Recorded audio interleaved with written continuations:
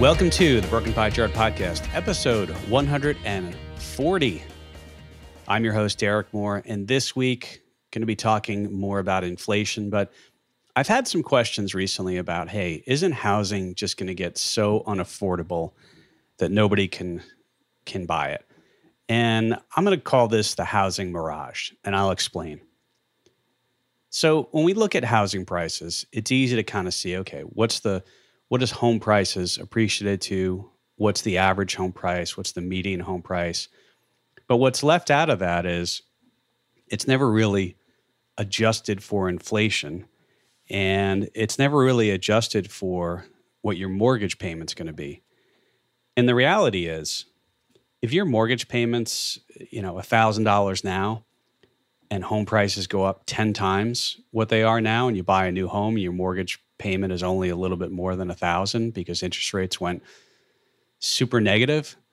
It's really not, well, actually, if super negative means, anyway, let me backtrack that. Let's say mortgage rates went down and your mortgage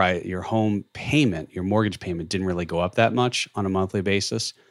Housing's not necessarily getting less affordable. And so I think there's some people call it statistical crime when you look on the news and they start throwing numbers out. And so I thought it'd be interesting just to take a look at a few different factors on what I think on housing. And I'll put it in the show notes. Somebody put me in sent a link to me. This is John Wake's Real Estate Decoded. Looks like that's a Substack or no, this looks like a regular website. So I'll throw this in the show notes. And he had some data. I can't really see the data behind it, although I guess I could recreate it if he's using. But he claims that really on a real basis, on a inflation-adjusted basis, housing is cheaper now than it was back in 1990. So I thought, let me go through this. And there's really two arguments on housing. One is it's getting more expensive, and it certainly has gone up this year. And then the other aspect is we've never really seen rates this low for this extended period of time. And although rates have ticked back up, I'm talking about, a 30-year mortgage rate, they are still historically very, very low. And so I pulled some data here, and I said, let me explain some of these terms too. So whenever you hear me say real, that means it's adjusted for inflation. And this is another thing sometimes that people go in and out of real versus nominal. So real means adjusted for inflation.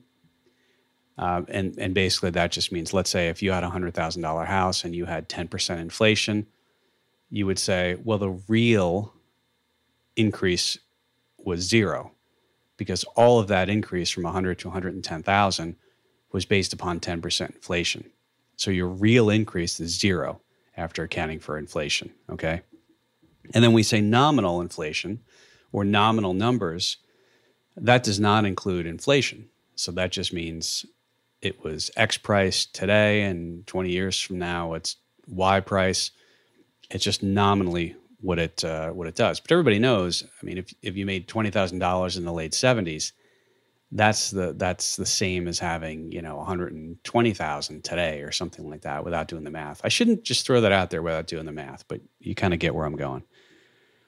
And so I took a look, and then there's average and there's median. If I was to take the average home price in the US, that includes Bill Gates's mansion, Kendall Jenner's mansion. I think she's a billionaire, right? Mark Cuban's mansion, George Soros's mansion. So when we say median sort of throws away the top and throws away the bottom, and it's if you think about a pineapple, you cut the top, you cut the bottom, and you have the juicy part in the middle. So that gets rid of the top, gets rid of the bottom.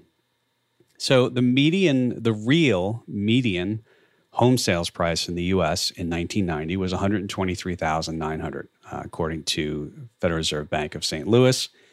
I'll put a link to in the show notes to that data so you can see that chart. And then through Q3, so that was Q1 of 1990, through Q3 of 2021, it was $404,700. And first of all, when you see that, this brings up the annualized problem as well. So when you see that, that's 226.63% increase over, I guess it's, about 31 years now. 1990 to 2021, 31 years, you say, wow, things have gone up 226.63%. That sounds like a lot. But when you annualize that number, and what that means is when we look at that price increase, each year, what's the compounded growth rate? Meaning if you bought it at $123,900 and you sold it today at $404,700, what was your annualized increase? And just an aside, without doing the numbers, that's less than the S&P 500. But 3.89% is the annualized return there. Okay. So, and that's real after inflation. That's annualized, and that's the other thing. A lot of people sometimes what they do is they use a nominal number, then they use a real number, then they annualize it, and then they adjust it for inflation. And so, if you're doing this, you have to stay real, and if you're using medians, it's real median to real median. You can't go interchanging them. Okay, so that's interesting, and you say, okay, well that's certainly not as daunting when you think about. Now, granted, I mean that's on a real basis above inflation. Inflation's probably averaged around 3% or so since 1990. I'd have to go look, but my guess is 2.5 to 3.5, somewhere around there. So then you say, okay, well, now people will point to that and say a couple things. Yes, that's true, but it also means the down payment has never been as less affordable. And then other people will point out and say, well, what about incomes? Aren't incomes not keeping up with everything else? So I pulled data. This is real median income. In 1990, household real median income was $57,677. And this is an estimate, so we don't have the end of 2021 yet, but I found an estimate was $79,900. You say, well, there we go. So plus 38.53%. That's not 226%, is it? No, it's not. And here we have, and this is real, these are real median incomes. So that's only 1.06% annualized. Aha, so there's the problem, right? 3.89% annualized after adjusting for inflation versus 1.06% annualized. Okay, so that is not as much. But let's look at this. So a down payment on that median home price, $123 and change in 1990, if we take 20% as $24,780, 20% of $404,700 is $80,940. Aha. Okay. So, and by the way, that's increased by the same amount, 3.89% annualized real, since 1990. Just the same as the home price, right? You're just taking a percentage of what you've already done. And people might point out and say, aha, so that's the issue. So, but let's see though, the payment, okay, so here's the thing. Here's where the nuance gets in. So I know that the first inclination is to say, well, wait a second, people have got to come up with 80 grand today. And I know I'm using medians, right? And every market's different and every house is different. And this data says, okay, you need to put down more money. Now, there are loans available, and I'm not an expert in the mortgage area or real estate. I don't pretend to be. But certainly, if you want to put down less than 20%, there's FHA loans. There's loans you can put down 5%, things like that, okay? But set that aside. There's also ARMs, right, where you have a fixed rate for 5 or 10 or 7 years, and then it floats, and you can sort of, anyway. So what I looked, though, is I looked back, and I looked at the chart on the site I talked about. It's realestatedecoded.com, and I'll put a link in the show notes. And the mortgage rate in 1990 was 9 8.8% on a 30-year fixed. I just looked up some quick numbers, and it's about 3.5%. We know it was lower than, it was actually dipped down below 3 at one point. So here's where it gets interesting. On that median home price in 1990, you got to put down the down payment. You're financing $99,120 at 9.8%. That's about $858 a month. When you finance $323K, which is after the down payment of $80K, at 3.5%, that is $1,454. So that's principal and interest. Now, so basically, your payment has gone up. Although home prices have appreciated 226%, your payment has only gone up 69%. And annualized, it's only 1.71%. So this sort of is interesting. And by the way, if if you sort of look and you say, well, wait a second, what if we had 9.8% interest rates today? What would my payment be? Well, it would be $2,795, I believe, if I did my math correct. So this doesn't include taxes, doesn't include insurance, anything like that. But I do think when you're looking at things like housing, you have to account for the monthly payment. And I don't have the data on autos, SUVs, autos, all that stuff. But look, I mean, part of the reason why they've gotten more and more expensive is the fact that interest rates are lower. And unlike housing, we're not doing 150-year loans in housing. Auto loans used to be a few years, and now they're 72 months, 5 years, 6 years. 6 years is 72 months, right? I've seen some longer than that, which is a whole other issue because with a house, typically, historically, if you look at the not only the Shiller data, the Case-Shiller index, but then you also look at who's the guy? Jeremy Siegel from Penn, who wrote Stocks for the Long Run. He points out over the long run, stocks or houses pretty much keep up with the pace of inflation. So I bring this up because, and by the way, with my point on cars was that you have a depreciating asset. So my fear is that as they extend more time onto the end of these loans, and you have a depreciating asset, you're going to wind up having people come in upside down, meaning their debit on their loan is more than their car is worth. And I've heard of people needing to refinance the old debit into the new debit. Anyway, we're talking about housing. So I bring all this up because, look, I think I want you to have the ability when you hear some of these numbers to start thinking about, okay, what are they actually telling me? And am I really getting the best information from here? And the thing that deals the most with affordability is your monthly payment. And what percentage is that of your take-home salary and things like that. So anyway, I hope this is helpful, but it is interesting too. Now I'll just spend a second on the John Wake real estate numbers here. And one of the things he did was he went and he took in his post, he said 2020 home prices are lower than in 1990 after adjusting for inflation and mortgage interest rates.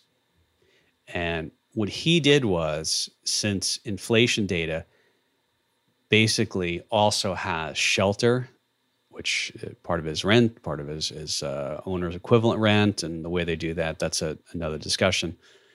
But he backed out the home price or shelter appreciation from inflation, and because he said, look, in his view, you put in the notes here. Since Case-Shiller itself, and that's the index, directly measures home, quoting from his article, directly measures home price inflation, it's better to use a deflator that doesn't also incorporate housing price changes. So he uses CPI dash U, less shelter as the deflator. Basically, that's your inflation adjuster is what he's saying there. And what he did was he created an index. And he created an index where 1990 was the baseline. And so 1990 was the baseline there. And essentially what he said was accounting for inflation, it's only up about 16% from 1990. And I thought that was really interesting to sort of take a look at. And he's got some other numbers too. He's got a 30-year fixed mortgage rate and monthly principal payment index. And he's saying it, basically the monthly payment per dollar borrowed relative to 1990 is, we've had a decline in that. So again, I'll put that in the show notes. You might find that interesting. Now, speaking of prices, by the way, one of the interesting things I've noticed as well is, I think we mentioned it when I was on with Jay Pastorcelli. We are scheduled to record another episode next week, so we'll be talking about some of the themes in the markets. But we have seen a decline in the price of container shipping, kind of staying with inflation and prices. And I noticed there was the Financial Times had a little write-up, and they had a graph, which was the price to ship a 40-foot container. That's basically one of those containers from China to LA. It had been peaked close to, I think, maybe 18,000, 19,000 per container, and now it's back down below 10. If you can see the chart, it spiked and then came back down. So we have seen container prices coming down. We've seen, at least in China, according to FreightWaves, they have started to clear some of the backlog, the amount of ships out there. We'll see what happens with the ports of LA and Long Beach. But I thought that was a good sign. And a contrarian thing, and I'm not a container shipping expert by any means. It's just something that was interesting to me in late 2020. I said, well, this might be something to keep an eye on, and it turns out it did. I've been wrong plenty of times on other stuff. But I do find it interesting that we're seeing, mainstream media. I saw an article on our local news here in Arizona that talked about container shipping prices. And it reminded me of the rice crisis back in, I don't remember what that was late 90s, early 2000s. I think I've told that story before, where Kathleen Lee Gifford was showing a chart of rice prices on whatever that show was that her and her co-host would sit around and drink wine and talk about stuff. You don't even see rice prices on CNBC. So maybe that is a contrarian indicator that some of the shipping stuff will starting to get ironed out. And then this week, I think the next focus is going to be on some of the central banks. This week, we've got, I believe, Regional Bank of Australia. I shouldn't say regional bank. It's basically the Fed equivalent in Australia.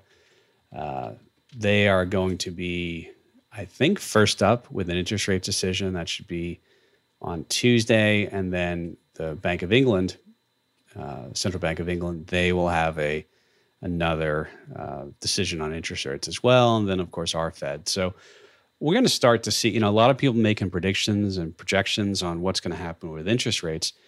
And I think we'll start to see a little more of that in focus.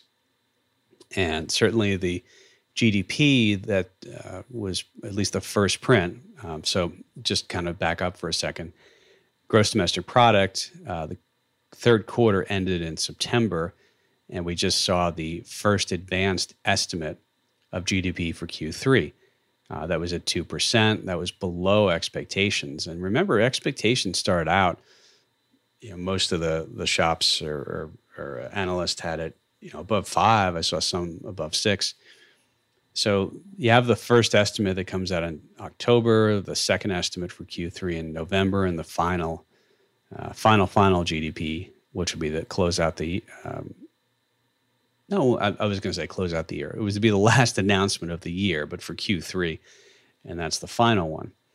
And so I think that may give central banks a little bit of cover, at least in the U.S., because they could point to, hey, GDP came in a little bit less. But um, as I always say, I mean, just your core holdings in a portfolio should have some sort of hedge or buffer in them.